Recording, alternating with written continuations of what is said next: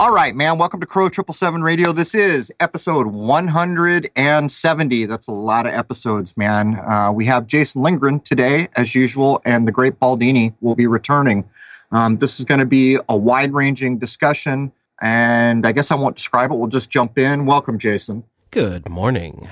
Anything for the intro? Anything going on with the film festivals? Anything we should mention or no? Just a bit of an insert here. Jay and Yvonne just did another episode of Reality Check, the one we did a few weeks ago. Yeah. And they made mention of us in the beginning. Oh, did they? So apparently we left a good impression. They were talking about the moon and all that because here we are at the 50th anniversary of Apollo. Right. I think they were a little surprised because we agreed to go talk about the lunar wave, and it doesn't take long before we, covered quite a bit. But the Apollo thing's a heck of a thing. That was yesterday. We're recording here on Sunday, so the anniversary was yesterday. There's a heat wave all the way across the nation, keeping lots of people in front of their televisions. And I started to count in the TV listings how many Apollo shows were on, and I gave up at about 50, and I only made it through the first half of the day. Crazy how much Apollo is coming. And not only that, HBO started running First Man yesterday, of course. Oh, yeah, I've been expecting that. Yeah, it's all synchronized, and you can tell by looking at what channels are what, the demographics they're hitting. It's just full spectrum everywhere we go. But anyhow, do we have anything else, or should we get the great Baldini in here? Let's get him in. All right, man. Welcome, Mr. The Great Baldini.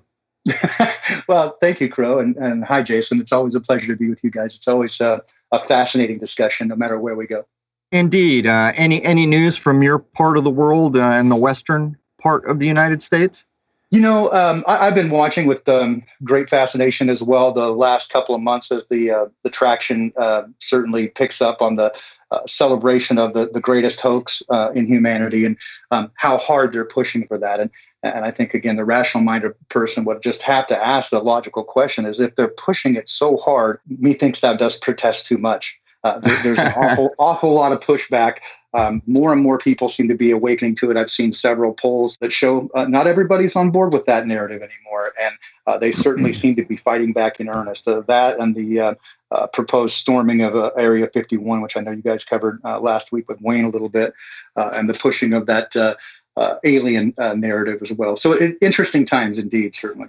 Right. So many people coming to comment that they never realized Neil Armstrong backwards is alien. But here's the thing. They were running a live show. One of the guys from the old Mythbusters who used to go out and shill for everyone, Mr. Savage, was on the National Mall where they had this whole thing set up to celebrate the Apollo anniversary. And that's when I just kind of quit worrying about any of it.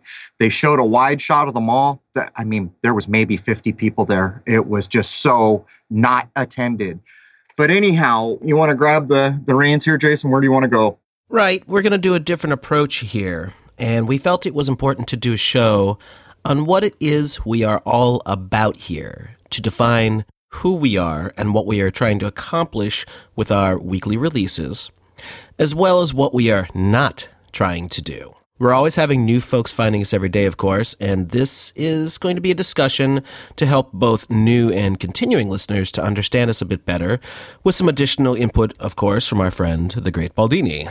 Right. And there's some critical points to make as we set out here.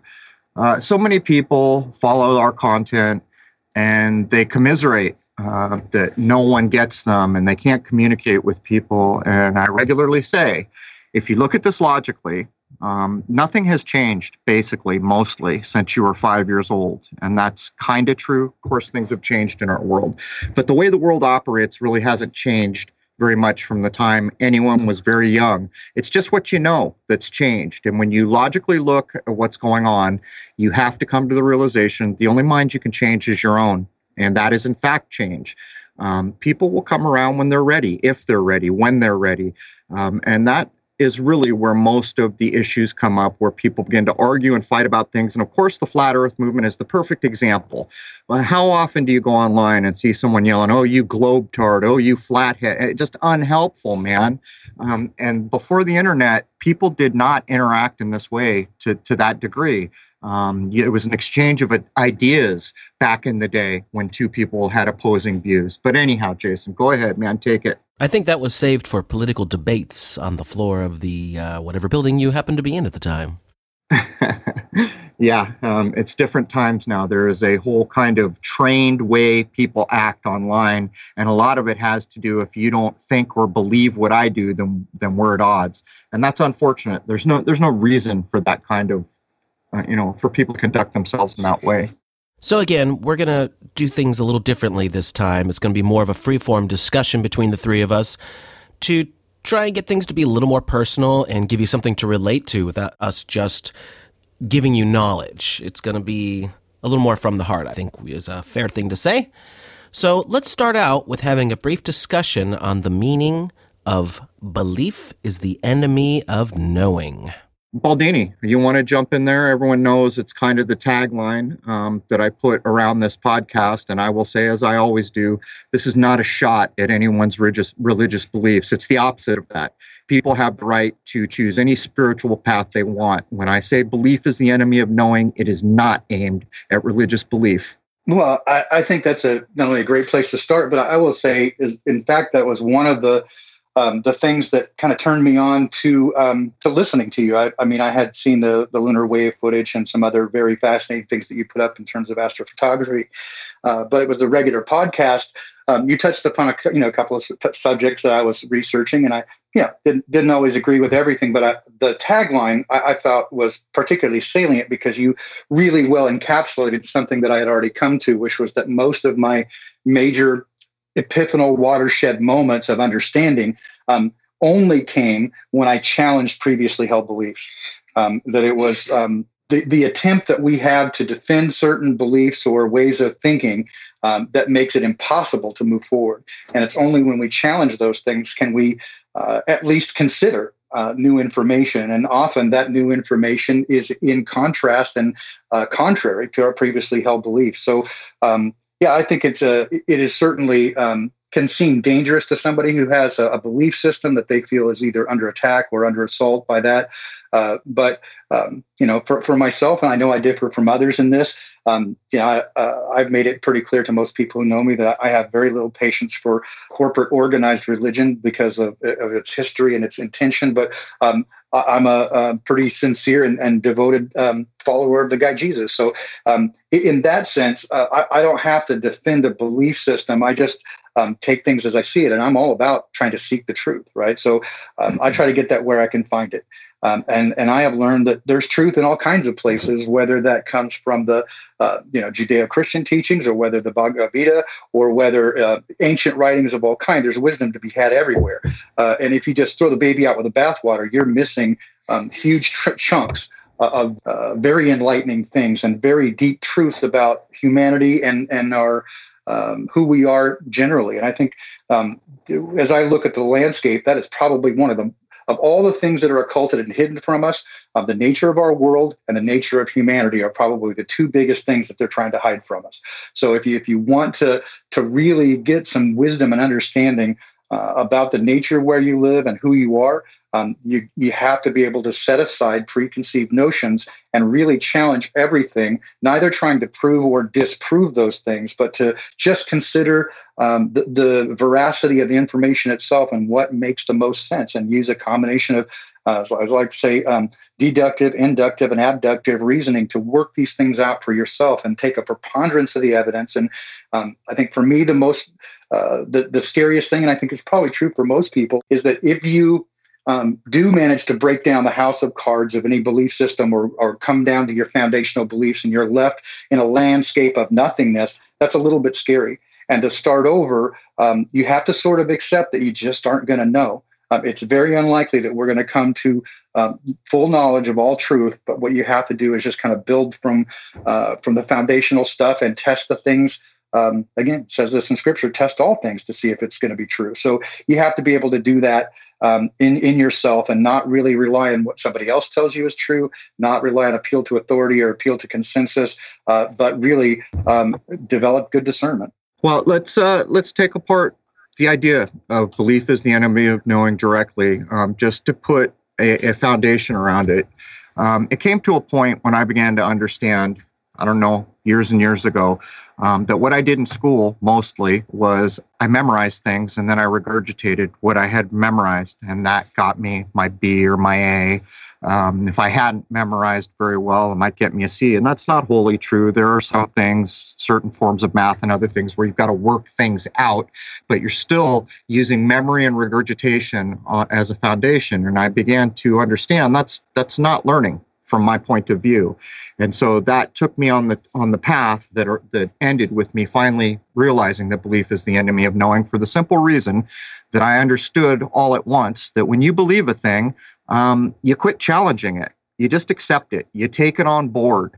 And it stays that way, maybe for a whole lifetime. I had what helped me get there was I had seen people in my immediate family who had not changed an iota of their belief system since they were teenagers. Now they're pushing 50. And I contrasted that with watching the tree grow in my yard. Every time I pulled out my telescope to set up next to this tree, it had grown a little. And I said, that's a lesson for human beings. We should constantly be trying to grow. And so what it comes down to is belief is a choice for the most part. You just simply say, okay, I'm going to believe this thing. And for me, that is not knowing. Would you rather believe things or know things? So before, and I try not even to use the word anymore. I try to use words like accept or other things, because it instills in my person that if this comes under some kind of other information, I'll throw it out instantly if I can prove there's a problem with it. And so I don't know how well I did describing all that. Well, I think one of the points you hit on directly that many people have shown is that there's a vast difference between knowledge and understanding, and that knowledge is what's given to you and you can express and you can share knowledge, but that can in no way be internalized or experienced, right? So you learn facts, figures, dates, those kind of things, but that's not a part of you. Understanding only comes through internalization of the process and experiencing it. In our modern education system, they have conflated and turned those upside down, replacing experiential learning and understanding with knowledge. You just repeat facts and figures and you accept what they tell you is true. Right. And so let's point out a couple things. In my lifetime, they have stopped teaching critical languages in school. Greek and Latin, when I was young, were just being thrown out. The people who came before me had the opportunity to learn Greek and Latin, which people don't realize how important that is, and I'll show you why in a second here. But I knew people, when I was in my 40s, I knew people that were 70 who had learned those languages. So now let's go back to, say, the new NASA mission. They've named it Artemis, right? So we're talking about Greek gods. But what they're really talking about is the Roman adopting of the old Greek ideas. And that's all in Latin. And so if you want to know and understand what the words mean, you have to get a foundational knowing there. And so how many people understand that Artemis is the twin sister of Apollo? How many people out there know that in the Romanization of the idea of Artemis, it's Diana? You can associate the hunt, but basically it's said to be the goddess of the moon, and get this, childbirth, and get this, the underworld.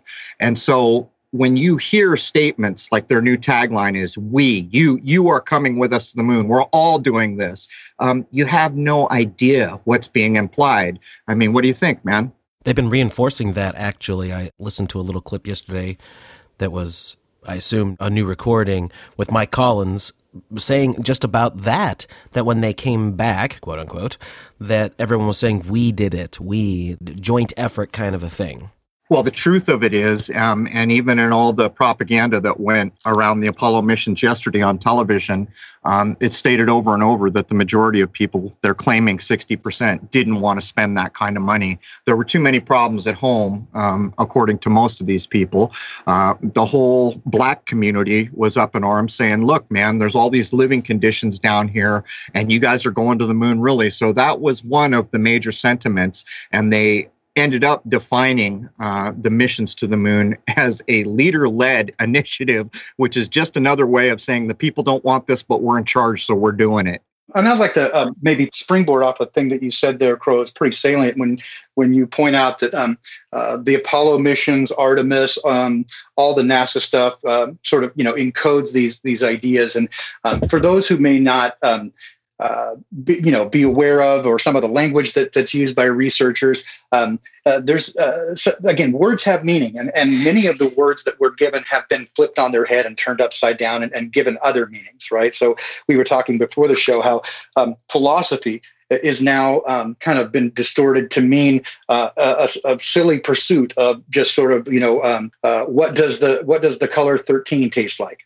Right. Meaningless. Right. Meaningless, right? A meaningless pursuit. And yet, the further you go back, you see that all the natural science, all of history, all of what we would call now neuropsychology, every form of what we would think of as a scientific pursuit was under the heading of philosophy, which literally means philo, right? To love or have an affinity for. Sophia, the embodiment of truth. So you love wisdom. That's what it means to love or to seek after wisdom. So in the same way, some words get turned upside down. So I know when you say the word alchemy, right? These older Hermetic or alchemical ideas, these have been twisted to mean things occultic. Well, occult just means hidden.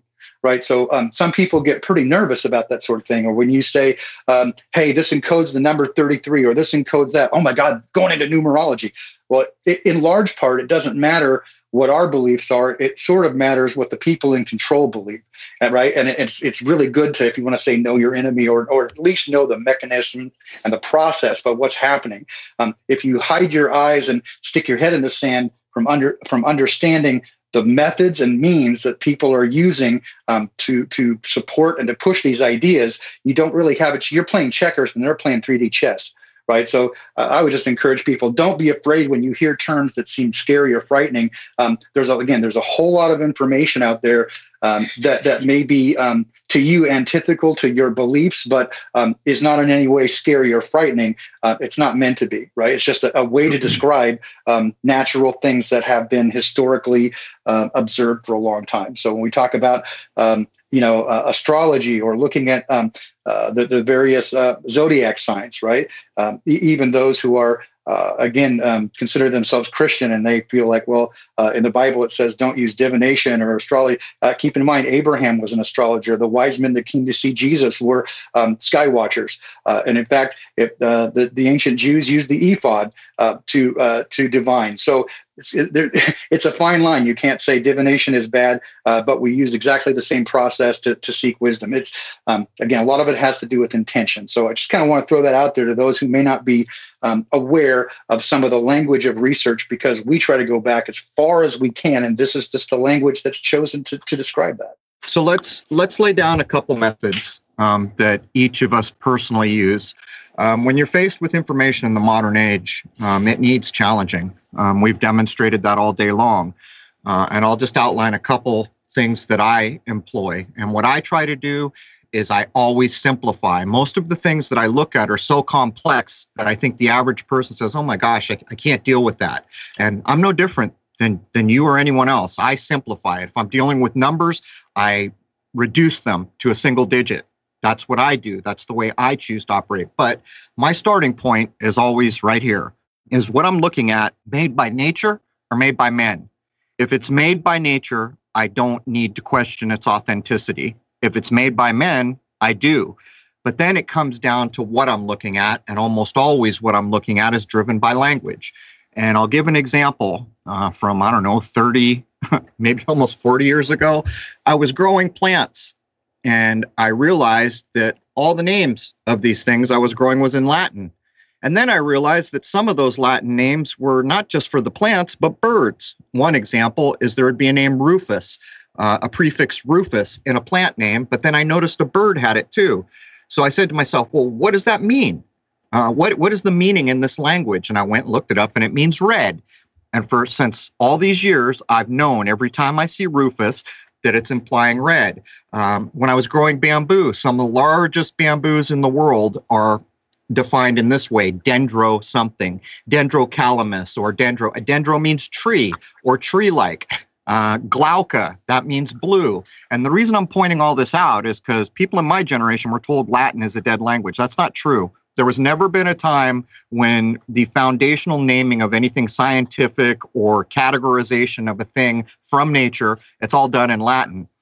So those are the two things I'll offer up. Is it made by nature? Is it made by men? And words have meaning. And quite often, the roads are leading to Rome. You need to understand some Latin to take apart prefixes, roots, and suffixes. Where you at, Jason? Well, right off the bat, when I look at the phrase, belief is the enemy of knowing, the first thing that's always come to my mind is that poster in Fox Mulder's office on the X-Files. In the background, I want to believe over the picture of the UFO, the flying saucer, whatever. And, that's a really important thing to understand. It's a very distinct statement if you think about it. I want to believe. It's not that you should believe because you have factual evidence. It's that you have a desire for something to be that may or may not be. So it's coming down to a personal thing. It's not necessarily set in reality. And again, this is where we can start stepping on toes unintentionally with people's belief systems, because other than whatever book you may be taking your religious beliefs from, there's no distinct proof, at least not usually. Now, a lot of folks will certainly claim to have spiritual experiences and all that, and I'm actually one of those people who can say that, yes, indeed, I have had spiritual experiences. So I have something beyond a belief when it comes to my views of higher-mindedness, and I wouldn't call them religious beliefs, but I would definitely call them spiritual beliefs. Thoughts beyond the physical. So right on the surface, it's obvious that there is a very big difference between believing and knowing. Knowing is having cold, hard facts that really can't be disputed. And this is something that came up with Wayne as well, where I said that they just want to believe something so bad, and at this point we're talking about aliens and UFOs and all that, that they're just going to jump on anything the individual possibly can to be able to feel that they're getting close to the heart of the matter, that what it is that they want is absolutely true, and they're going to be able to finally show everyone that, this is reality. And that brings a great point, Jason, is the idea of what is true, right? I mean, that's an oft-used quote from the Bible, but quid est veritas, Pontius Pilate, what is truth, right? It's a profound question there. And I mean, philosophers, again, if you want to use that term, over the ages, that has long been something that people tried to codify, right? There was even a Polish statistician who did a mathematical formula, right, to determine the validity of a statement and what is true. And there are many schools of thought, from correspondence, coherence theories, deflationary theory, disquotation theory, semantic theory, right? And some of these basically point out some really strong, I would say, truths, or at least enlighten that the way we accept truth is often not on an individual basis of the facts, but whether or not it makes sense within a story arc. Because as humans, we understand life through a narrative. We experience it through a narrative storyline. Our life is a narrative storyline, and it has to make sense to us. And this presents the paradox of the believable lie versus the unbelievable truth. And this is where I think a lot of people get caught up. They ask this question, well, why would they lie? Right? They can't imagine why people would do a certain thing. And therefore, if they can't imagine it, if they can't conceive of it, and if it doesn't fit within their storyline, they discard it immediately without ever looking at the facts.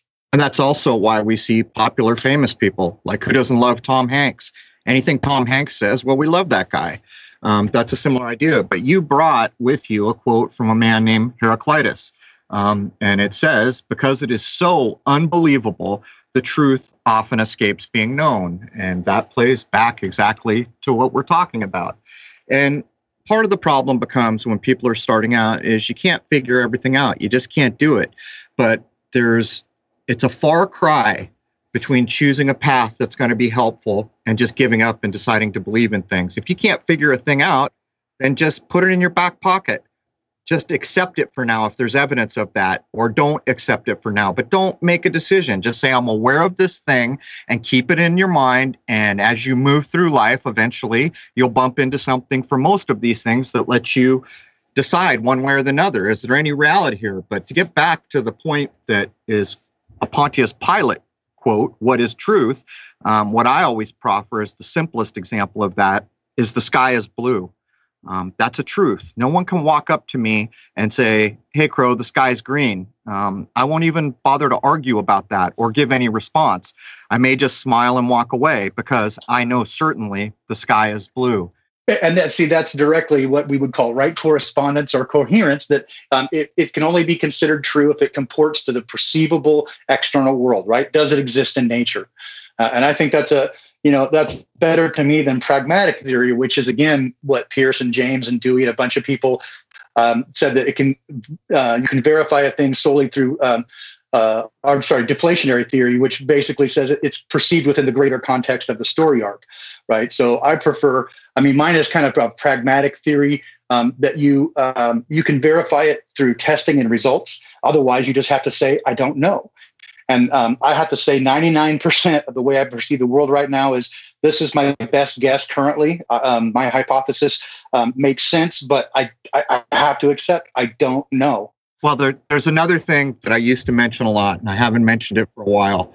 When you get to the point in your life when you're prepared to just stop believing in things, and you do that for about a year, and it means you got to throw out everything. 2 and 2 is not 4 until you re-examine it and show yourself that, yes, it is in fact 4. It's almost like a chemical change happens in your brain when you stop just absorbing all this information and believing it or dealing it in the way that you have your whole life. This change happens with, I guess I'll call it, your mind. And you start to get into a higher human mind where the moment you are presented with new information, it's almost like you get a smell of that seems correct or that does not seem correct. I always use the example of I can smell something's burning in the kitchen. I'm not sure what it is I can smell, but I'm pretty sure I can smell something burning in the kitchen. And when you retrain your mind to quit believing in things and quit memorizing and regurgitating and use your God-given, for lack of a better usage of words, God-given abilities to challenge things to the best of your ability over the course of about a year, how the initial introduction of information changes. And right out of the gate, your human higher mind starts to tell you, wait a minute, something's not right here. And every human being, from my point of view, has the ability to detect fraud in this way. It's just that our minds have been trained away from how that works. This is something Jason mentioned offline before the show, is that he used the term waking up. You want to gloss that a little bit, Jason? There's a real-world problem I've actually encountered that will tie right into that, in fact, in discussing the differences between beliefs and knowledge or facts. And that's that a lot of people, when you try and confront them or even just discuss information that's kind of on the heavy side, they shut down because, especially if it's a dark kind of thing, it's something that they wouldn't do. Therefore, they couldn't accept that someone else would do it, especially when we're talking about some very seriously dark stuff. You might have very distinct evidence to prove that to the contrary, but they wouldn't do it. So it couldn't possibly be that these things are being done. That's one thing I've encountered a lot, and it's a problem that if they're just not ready to look at facts that are, as far as you know, undeniable, well, that's a personal choice they're making. They're sticking to a belief system. They're not going with actual knowledge. In turn, there's another thing that I've encountered a lot, and a really great example of this is the music thing, because people put musicians on pedestals, and how much work has been done, especially by the late great Dave McGowan, to prove just how much of this rock and roll nobility class came from the military industrial complex setting. And people just don't want to hear it. It's not acceptable to them that this is even the way things could possibly be. No. They made all this wonderful music. You're attacking your heroes, yeah. Right. They're on pedestals. And I have a direct example of that with somebody who couldn't possibly be my friend anymore because I was attacking the music that is his crutch. And that's it. There's no other recourse. I'm tearing down his belief system, or we are collectively here, and that's not acceptable. So you're crazy people. You can't possibly be right because I believe in these people. Well, right there is the problem. You didn't do any research. You didn't look into things. You didn't find out who Admiral Morrison was, like all these things, just to use that as an example. So It's a belief system, again, being attacked that could be just as powerful in their heart, in their mind, as, say, believing in Buddha, Jesus, what have you. Well, and this is where I think that wherein lies a great deal of the power of what Jason and Crow, you guys have been doing now for better part of 3 years now, right? Is to address these not just in terms of the who and the what, but the how. Right, because if anytime that you attack or they feel like they're being attacked by you present information that calls into question the veracity or the integrity of people that they find to be their heroes, whether that's the Catholic Church, whether that's rock and roll stars, whether that's a politician, whether it's an event that we're told to happened, 9/11 or Sandy Hook, that it's an emotional trigger for them. When it triggers those things, they can't accept it. So when you begin to break it down by the mechanics of it, here are how things happen. I think specifically of your episode on Edward Bernays and propaganda and mass marketing. Right? How once you realize the mechanics and methodology, it becomes, and you don't directly attack something that people hold valuable to them, right? If they just see how it can occur and then apply that with specific examples, sometimes it's easier for the light to come on. Once you can accept that it is possible that if given the means, motive, and opportunity, a group of people who so desired could take over much of the, let's say, educational system. Jesuits, right?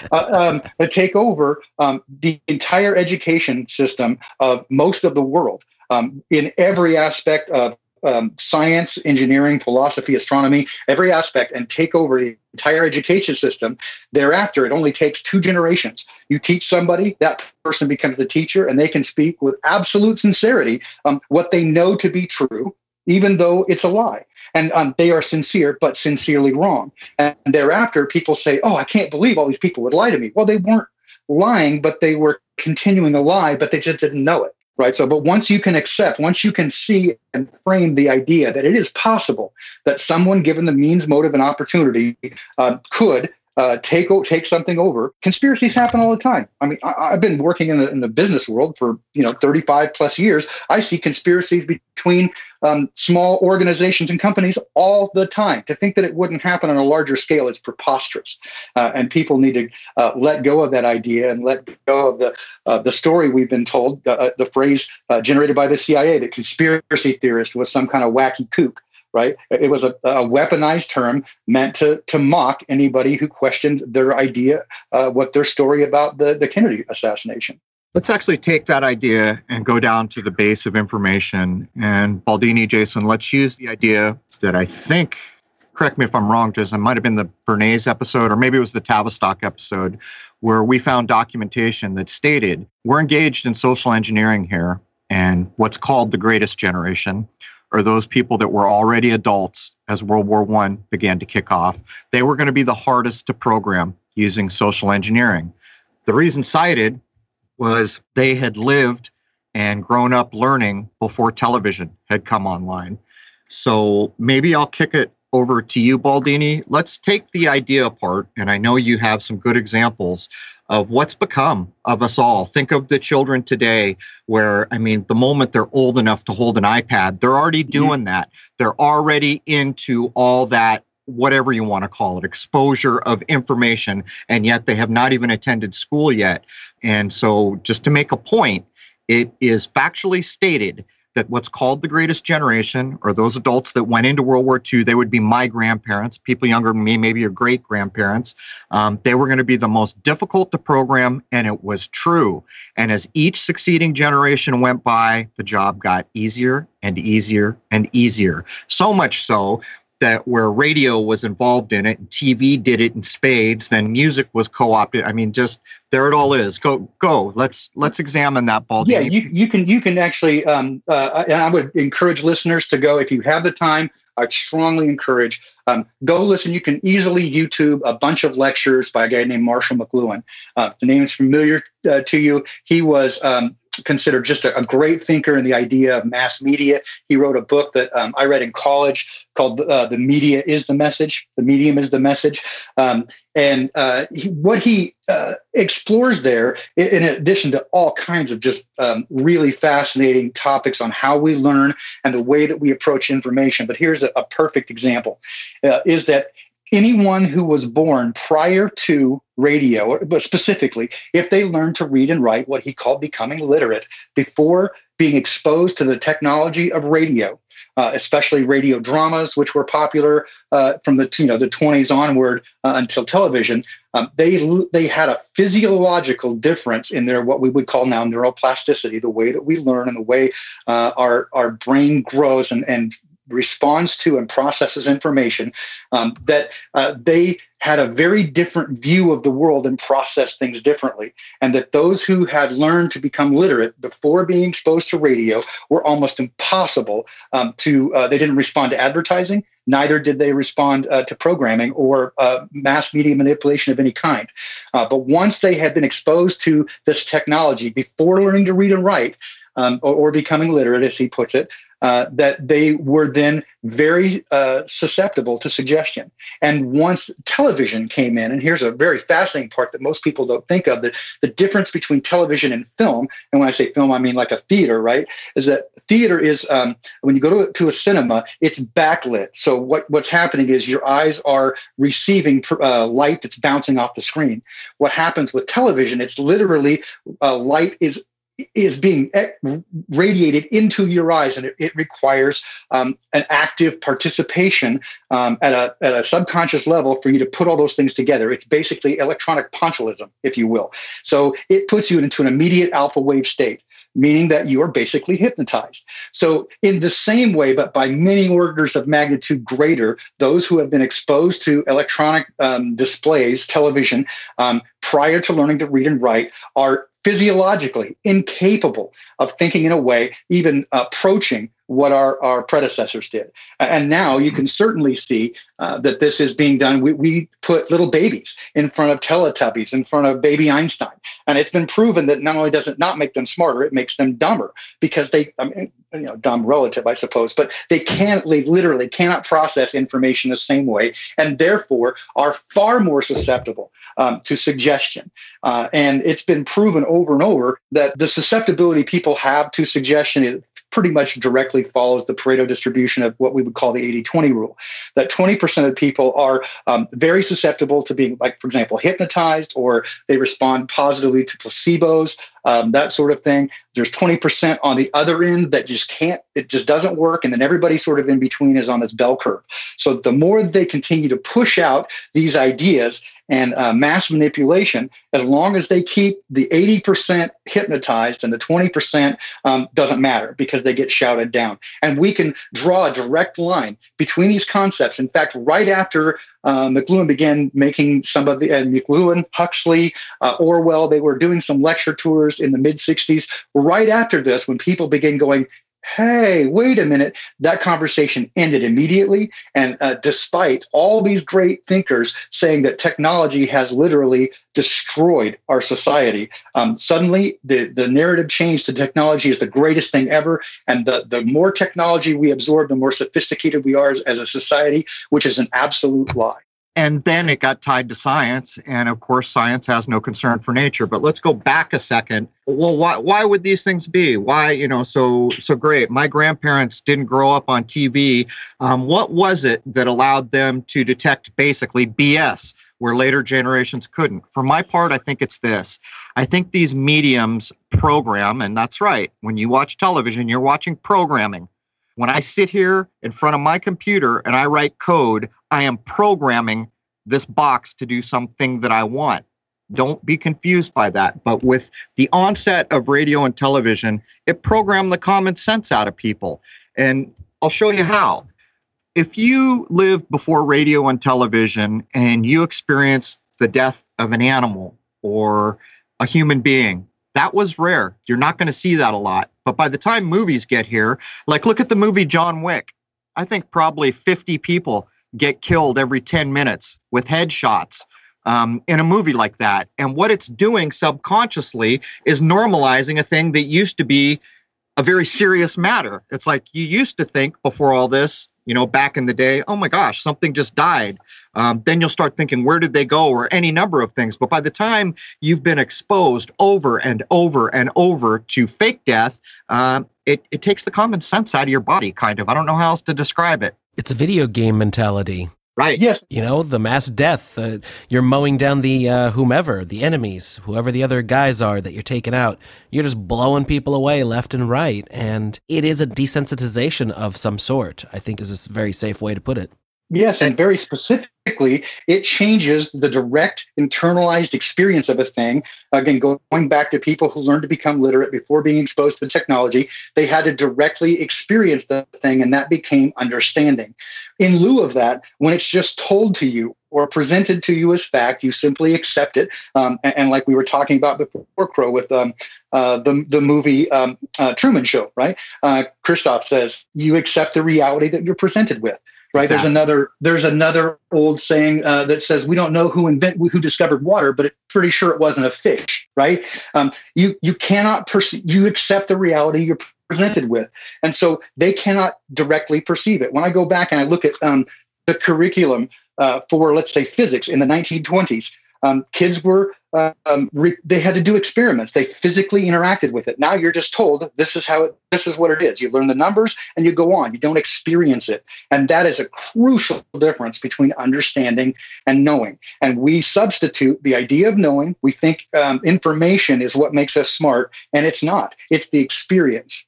Well, we also lose other pieces of common sense because we do things so often. Take staring at a television. What's the difference between, and there is kind of a criminal difference, but I mean as a physical act, what's the difference between staring at a television and then going and looking through someone else's window so you can watch their life happen? It's almost like this voyeuristic thing. But then when you begin to understand what the programming of television is actually doing, when you begin to understand that a couple generations ago, the greatest generation, they were suspicious of aspirin. I've read accounts of when they first started to market aspirin, that the greatest generation was so suspicious that you could take a pill, that they had trouble at first marketing something as simple as aspirin. Well, look where we are now. Now there's television commercials on TV where this beleaguered lady is walking in with her two children saying, my child needs this drug. When did we start calling supposed medicine drugs, by the way? I mean, it's just the normalization, slow push for normalization of all these things. Not too long ago, common sense would have killed on the vine. Well, and now not only are people mocked, but now being criminalized for just reading and asking questions about what's in a mandatory vaccine. Right. That should tell you something, right? It should tell you something. And by the way, it is on the insert. I did this to a doctor, someone who was a friend of mine that I had known for years. I picked it up and looked right on it. She said, oh, they took that out, referring to the thimerosal/mercury derivative. I picked it up out of the garbage can and there it is. And she went, oh, okay.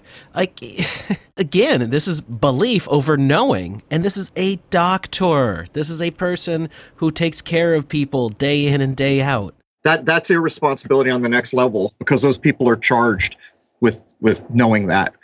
So to make a mistake like that goes to show how the normalization has even affected the most educated minds. Yeah, but here's the thing. This is another belief system. Right. Because vaccines are safe. Right. They believe this. Almost all doctors believe this. Look at how that's enforced, though. We're seeing the same thing with Apollo right now. I don't know how many people accept that we went to the moon and how many don't, but it sure appears to me that a lot more don't accept it than do. And did that stop the messaging? No, it intensified it. We're going to say this thing over and over and over until it's actually true, or at least until people think it's actually true. But well, I mean, and that's the sort of the premise. And here's another great example of what we have come now to know as the big lie, which is often attributed to Goebbels, but was actually in Hitler's Mein Kampf. It's, the gross Lüge, the big lie. And it basically says if you make the lie big and repeat it over and over until it becomes self-evident. And yet we're presented that as that, oh, that's what he did to the German people. And in fact, what it was presented in his book was that that's what Jewish bankers said to excuse World War I. They flipped it around on its head. Again, I'm not a sympathizer. I'm just saying that what we're presented generally in everything is a lie. So I'm not supporting one side or another here. What I'm saying is that even that quote, as true as it is, has been flipped on its head to mean something that it originally didn't, right? On who is telling the why and how. And people need to really rationally look very closely at what is being said, that words have meaning, and why those things are. And as Jason described the doctor, right? And you say, oh, it's a mistake, it's a gross error on the part of a doctor. I don't think it's an error, right? Because the people who are more educated are more indoctrinated. They are now invested both materially and emotionally in defending these things that they have been taught to be true. So they're not going to let anybody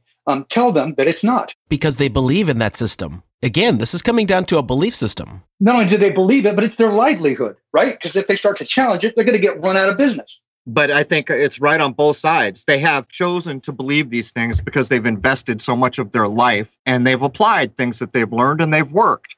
Like this person has an infection and I go after it. Look, I've fixed this infection. So some of these things that I've learned, clearly they work.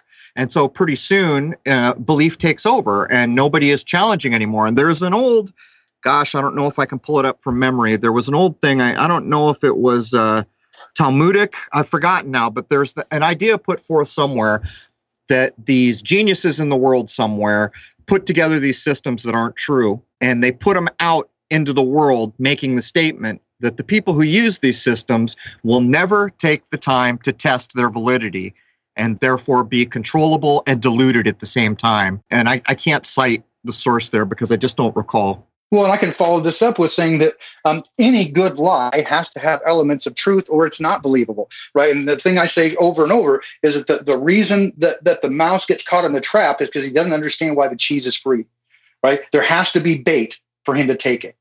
So you'll find people in the quote unquote truth community who we know are disinformation agents. I'll just say that they're going to tell you truth. It doesn't mean that I don't listen to some of those people because they're going to put truth in there. You just can't idolize any of these people or again, begin to defend them if you see evidence that they're not telling truth. You just, again, eat the meat and throw away the bones. Examine everything critically. Well, I would say don't take anything I say because I say it, right? I would be very disappointed if somebody took what I said and said, "Oh yeah, that's true because Baldini said it." You're no better off with that than you are listening to mainstream news. You're just taking somebody else's word for it. I think what we're all trying to do here is to get people to ask the right questions. How many people, Jason, over the last few years, how many times have you been contacted, someone saying, "I watched this person or that person, are they legit?" And it's like, really, you're going to ask me to try to divine truth for you. And this is the core of the problem. I respond the same way every time. First of all, I don't badmouth people. That's not what we're here to do. But what we are trying to do is get a human being to challenge it. And so I always respond, can't you tell by the information? Have you challenged the information? Is there value in the information? Is there nonsense in the information? And by the way, am I always going to be here for the rest of your life? And you can email me to tell you whether a thing is acceptable or not. And by the way, why would you even believe that what I'm telling you is true without challenging it? And so, exactly. Because they believe in you. Right. That is the absolute problem, is the belief. If we had 80% of the society using the 80-20, who one day woke up and said, you know what, we're going to challenge everything starting now. 2 and 2 is not 4. Let's see. Going to use my fingers. 1, 2, 3. Oh, it is. I can see right now using my fingers. 2 and 2 is 4. No one can tell me for the rest of my life 2 and 2 is 5 or 2 and 2 is 2. No one can do these things. And if you treated all information in that manner to the extent that it's possible, and then the things you couldn't prove out, you just stuck in your back pocket, this would be one heck of a different world. But let's steer this around for a minute. Let's talk about source. This is one thing that people refuse to recognize. So I'll ask you, Baldini, one of the big sources for information in our world is film and TV. What are those things for? Why did someone create TV and film? What's their purpose? Well, how serendipitous, because I was just going to say in the tail of what you said, for the love of all things holy, people, don't just go to Wikipedia and go, well, they said 2 and 2 is 5, so there you go. You really have to go put in some effort on your own, or you're not going to get there. But to your point about TV and movies, I find over and over, and this is part of the, I would say, to Jason's term, the waking up process, or learning to develop discernment over time, where you smell something burning in the kitchen. I have found so many Easter eggs. I find more truth in television and movies than ever I find in the news. Right, so truth in the movies, lies in the news, as another guy likes to say, but it's hidden. And what they do is they turn it on its head, and in order to create a cognitive wall between what is real and what is fiction. So when truth is presented as fiction, you accept that it's fictional. And so if anybody then says, oh, hey, people are doing this, there's a powerful people who are Luciferian, pedophiles. Oh, well, that was in True Detective. You've been watching too much TV, buddy. Right? It creates the plausible deniability, and that you can separate then truth from fiction. And then they give you fiction in the news, and you're supposed to believe that. Right. So it really does take a level of discernment and looking into all the sources. I would even encourage people, if something sounds too crazy to believe, track that rabbit hole down, because there's probably a reason you think it's crazy, because you were told it was crazy. And that's a detour sign put up to keep you from going down that hole. Does it mean that the person telling you that you're researching is maybe a little off the rails? Maybe, but it certainly is worth the effort to track things down. Look at Haribo, look at Bolitnikov, look at people who are challenging the system and asking questions. The fact is that they're going to be mocked and denigrated in every mainstream publication, from Wikipedia to Rationalpedia. Look at those guys, because if they're being bashed in the mainstream, there's probably something behind it. When Crow posts a lunar wave that we can't explain and gets derided and mocked in every major publication, there's probably something they're afraid of there. Right. So these are sort of my keys. That's good places to look. If something seems crazy, there's probably a reason you think it's crazy, because you were told to. You've opened up the duality, which is the problem. Most people should understand that what the TV delivers is programming. But you see, it's not so cut and dry and so simple. If you understand that, you can get to a point where it's not messing with belief systems, for lack of a better term, which you should be throwing away anyhow. You should be looking for knowing systems. But take something as simple as the moon. Once you get your adult higher mind and you've quit believing in everything put in front of you, and you've learned to challenge everything, all new information, every piece of new information you will ever experience in your life is pulling you to the crossroads, and you have to make a decision whether you want to or not. And even if you decide not to, you still made a damn decision. In other words, being faced with new information is forcing you into a position where you have to respond. You got to turn left, you got to turn right, you got to go straight, you got to go back. All these things that you now have to do. Every piece of information is that. So let's look at the programming that has all these hidden ideas in it. And I'll put this straight in your face.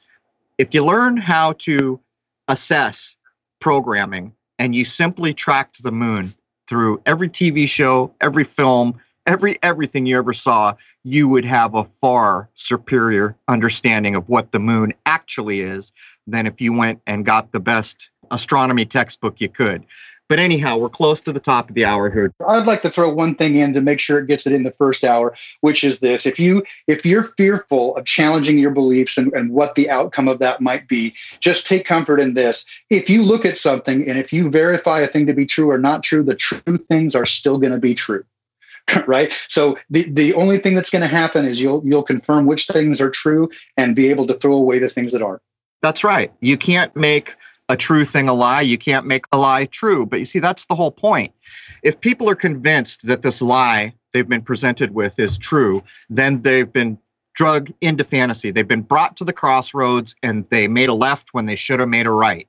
And so what that does is every decision for the rest of your darn life that you make based on that lie you now think is correct is erroneous, the decision you make. The computer systems are the example of this. Bad information in, bad information out. It's no different. And the further a human mind is dragged into fantasy, accepting things that are not correct and then accepted as if they are correct, makes you a bit like a child because there are human beings in this world that understand that thing you're believing in is not true. And it makes you controllable, among other things. But anyhow, Jason, anything you want to add before we wrap up hour 1 of episode 170? Well, I'm pleased to say that I made us quite a few talking points here just to keep a very interesting discussion going here. And honestly, we didn't even get that far down the list because we each had so much to say just on the first couple points. So there's going to be a hell of a lot more coming in hour 2 that we haven't even begun to touch on in hour 1 that I think will still continue to make a very interesting discussion. You know, I made some offhand comments. They weren't offhand. They were guarded comments I made about the moon at the end of the last episode, and I got a lot of responses from that. Maybe when we come back in hour 2, we'll open up with the moon and use it within the framework of what we're talking about here. How do you come to deal with what's correct and what's not, what's true, what's false, what's a lie? Let's use the moon, because that is front and center.